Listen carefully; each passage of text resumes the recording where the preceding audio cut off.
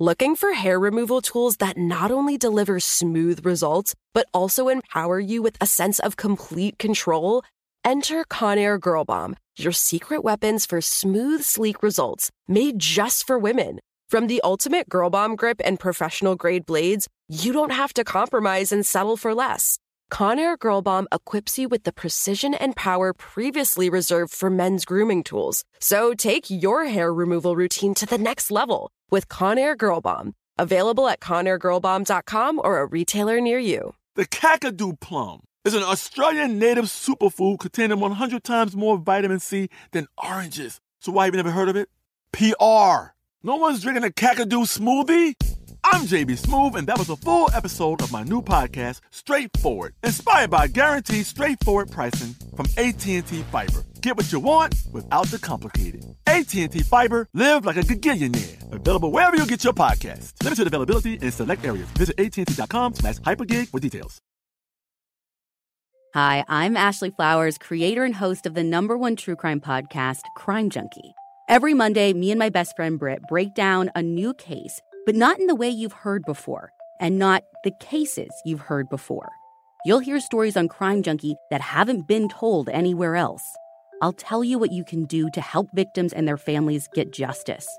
Join us for new episodes of Crime Junkie every Monday, already waiting for you by searching for Crime Junkie wherever you listen to podcasts.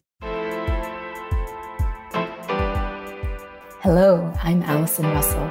I'm a Grammy-nominated singer, songwriter, poet, and activist.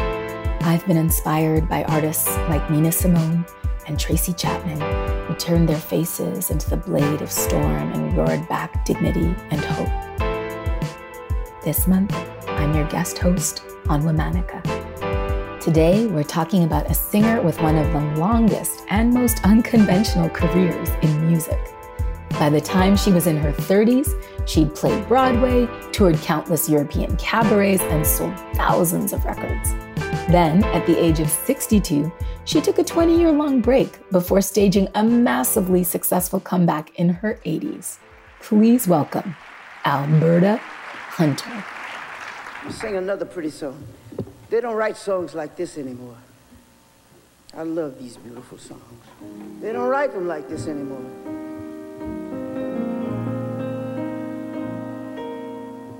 Without a song.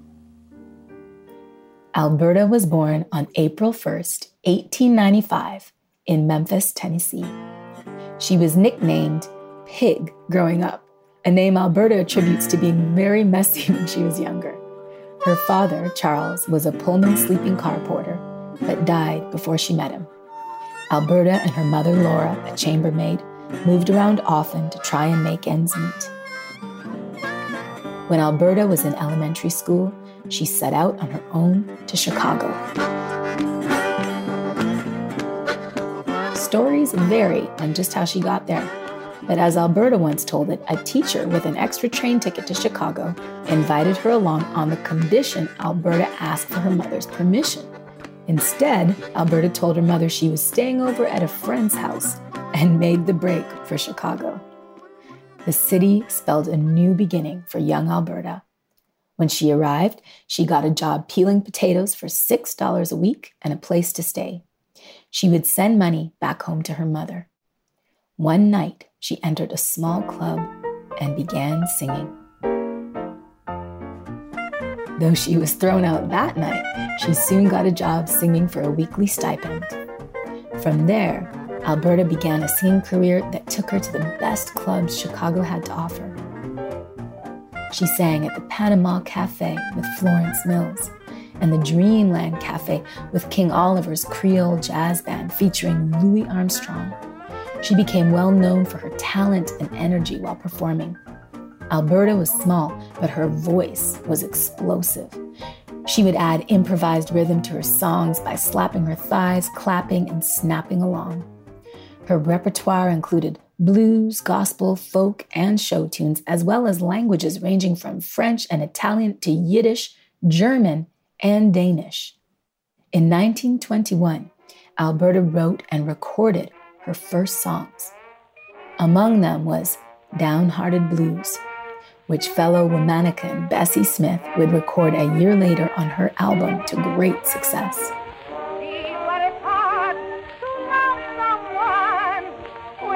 In 1919, Alberta married a man named Willard Saxby Townsend, but they separated within months.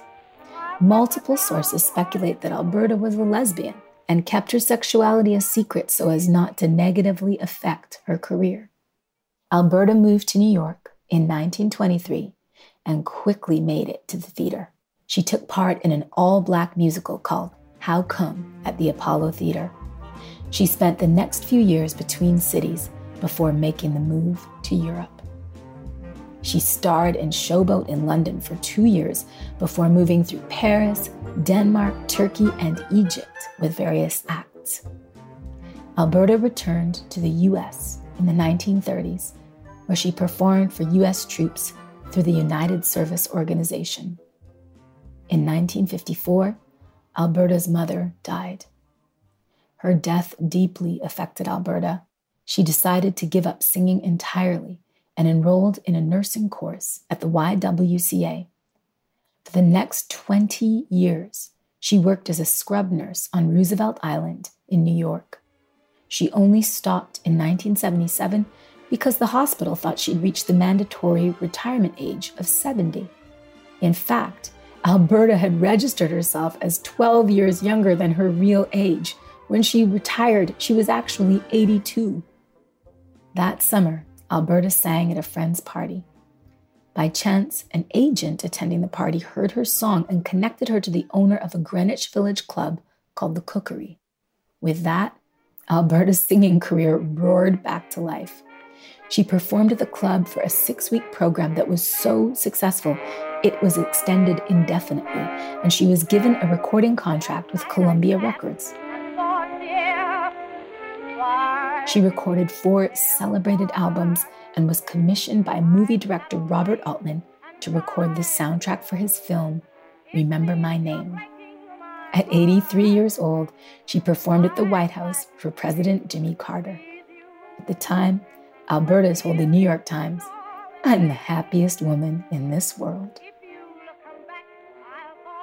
By the 1980s, Alberta was battling ill health. She died at her home on Roosevelt Island on October 17th, 1984, at 89 years old. All month long, we're highlighting Black musicians. Womanica is a Wonder Media Network production. Special thanks to co-creators Jenny and Liz Kaplan, who invited me to guest host this month. As always, we're taking a break for the weekend. Talk to you on Monday. And if you want me, pretty papa, you got to come on the Monica band. Looking for hair removal tools that not only deliver smooth results, but also empower you with a sense of complete control?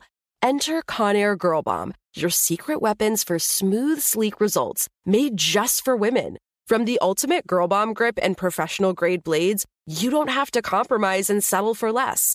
Conair Girl Bomb equips you with the precision and power previously reserved for men's grooming tools. So take your hair removal routine to the next level with Conair Girl Bomb. Available at ConairGirlBomb.com or a retailer near you.